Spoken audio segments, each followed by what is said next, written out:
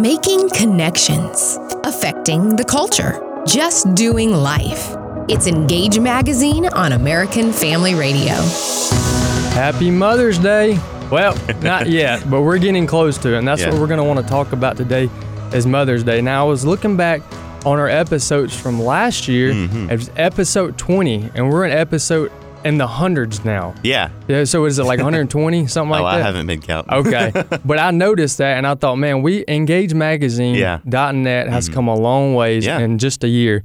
So if you missed that last segment or last year's segment, you can go to engagemagazine.net/podcast or just go to engagemagazine.net and there's a tab podcast at the top. We talked about Mother's Day, obviously, and we had Debbie Fisher on for that segment. Just a lot of great wisdom, a lot that we can learn from Debbie Fisher. So go check that out. We've also got some incredible content up on our website, an article called A Guide for Mother's Day, God-given ability to motherhood, and of course the podcast that I mentioned. That Mother's Day guide, we're going to be talking about that here in a little bit because we're going to need some help. Aren't we, Jordan? Oh, yes. I tell you what, I'm nervous. I don't know why. I mean, because Mother's Day is from a son to his mother, right? Right. And I'm thinking about my wife, Anna. This is her first Mother's Day. And my first Mother's Day, too, I guess, because I'm like, okay, so should I buy a gift from Andy? Should the flowers come from my son Andy, or should they come from me? What's the protocol for this? And it's uncharted territory for me. Yeah. Well, it's interesting you mentioned that because for the, I guess, 20, I'm trying to do the math here. That's bad to do on radio. For about 24 years before Chelsea and I got married and we had our first child, for the longest, my whole idea of Mother's Day was my mother. Yeah, exactly. For the longest. And I even had a hard time extending that to my grandmother. I needed to, but I didn't think that way for the longest. Yeah. But with having a wife, having a son now that she's a mother, thinking about grandmothers and people around me, aunts and great grandmothers and such, I was like, wow, Mother's Day is more than just for my mom, as far as the influential women in my life and around my life. Right. So we want to talk about that, but as we get started, we want to talk about some practical tips, some practical things we can do for Mother's Day. Now, also, though, when it comes to this, we want to first talk about things that are inexpensive because we don't want to have any excuses that we don't, it's too expensive, not enough money, So what are some practical, inexpensive ways that we can celebrate Mother's Day? Well, just coming from my experience with Anna and then our baby son, Andy, he's really young right now. He's just maybe... by the time Mother's Day comes around, he's probably going to be about 7 weeks old. Jeremy's going to hate this, but he's about this size. He told me don't do stuff like that on radio. Size, they can't see that. Yeah. So, but he's a good sleeper, but sometimes he's up all night, and Anna gets tired, and that's one way, and it's very monetarily inexpensive, is to somehow give her a break from the baby. Yeah. Yes. And I can sense the mothers listening to this raising their hands. Yes. Yeah. Well, that's absolutely one way. Now, one of the things that came to my mind when I thought about that question is, you better not get a card. Oh, exactly. I mean, that's the very least what you can do, okay? Yeah. Even if it's creating your own card and taking that, next Which step. is better for some women. Yeah. Okay. Yeah, better. For some others. Yeah. Hey, all right. Well, you must have learned that. Not from experience, but people have told me that. Okay. Yeah. Well, a card for sure is a very inexpensive but yet very important way. And add your own comments in there. Exactly. Add your own don't comments. let Hallmark speak for you. Right. They, I like the way they you write said nice that. stuff, but it's not from you. No, and that's a hashtag right there. Don't let Hallmark speak for you. That's a long and that's hashtag, a long one. But let's do it. Let's do it, yeah. So now, do you have any other ones before we get into some more deep, thoughtful, maybe more expensive ones? Well, handmade stuff. I mean, just going beyond cards. And I don't know what it could be. Different people can do different things, but something that comes from you that you didn't have to go to the store and it's not all prepackaged, put together by somebody else. Something that you put together yourself, I think, is comes across more thoughtful, I think. Well, something I've done in the past for an anniversary that you could also transition for a Mother's Day gift is I did put together not a collage, but like a book of our anniversary pictures Yeah. or whatever it is. But for Mother's Day, you can customize it for like your kids. You know, a little notebook of your kids. If they're 3 years old, just a couple highlights from their birth. Yeah, Put that together. Put Happy Mother's Day on it. So that's a really inexpensive, that's a good one. thoughtful and creative way. Also, flowers. And like you said, you know, a Mother's Day off type thing. But that kind of goes into our next question. Let me reset and then we'll get to it. Okay. Listen to Engage Magazine on American Family Radio. You can go to our website, engagemagazine.net. You can find many content on our website as far as YouTube channel. You got social media, different platforms and ways that we are trying to reach the millennial audience. But Jordan, myself, and the whole Engage staff is really burdened, but also really encouraged by the millennial audience, and we are there for them, and we want to be encouraged by you. So if you like what you hear, you can go there and you can find out more. If you don't like what you hear, I have an answer for you too. Go to Engage at Engage AFA.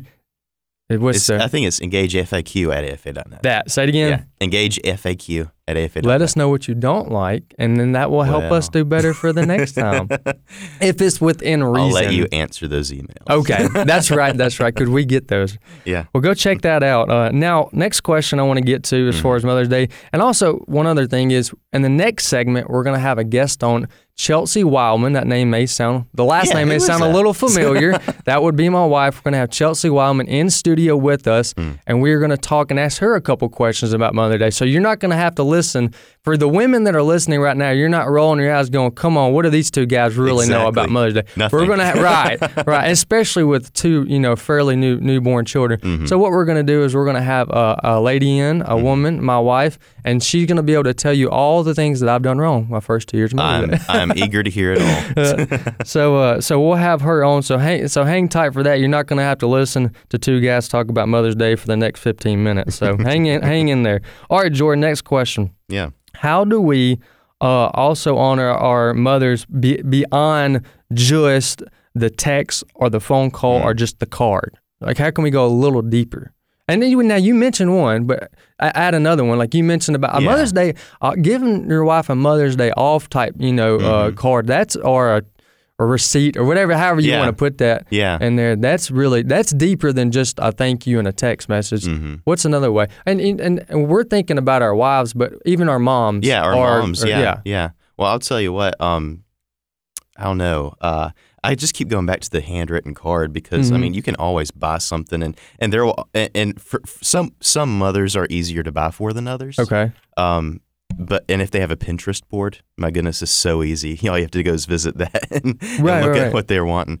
But I just always go back to that handwritten card, which I need to do better at personally myself. And actually just, I know it's difficult, especially for men, to voice, your emotions and your feelings and, what you really like, what's in your heart, But just, kind of humble yourself and do that. And let them know like what they've done for you and what they mean to you. I don't know if anything's better than that. Yeah. Well, and that you're talking about that day off. But you can layer that. I mean, you got and I'm getting my points here from a guide for Mother's Day, which is on engagemagazine.net, written by Brianne Toll, a mother. And she said that a couple of things she mentioned, she kind of layered that, and she said not only a time away from the kids, but either a night off or a parents' night out. Just a whole day alone, whether that's a Saturday or a Sunday afternoon after church. Even as a dad, that sounds good. Absolutely. So now we've got about 2 or 3 minutes left here, and Jeremy, I may get you in on this because one of the things I've noticed this Mother's Day that I haven't noticed in previous Mother's Day is, and kind of shifting gears here a little bit, is that for many mothers, this brings up a lot of scars, brings up a lot of sadness or sad moments in the past for different reasons. And so how can we remember those? For example, for many people, this is they're not really celebrating it. Right. It's really sad. Yeah.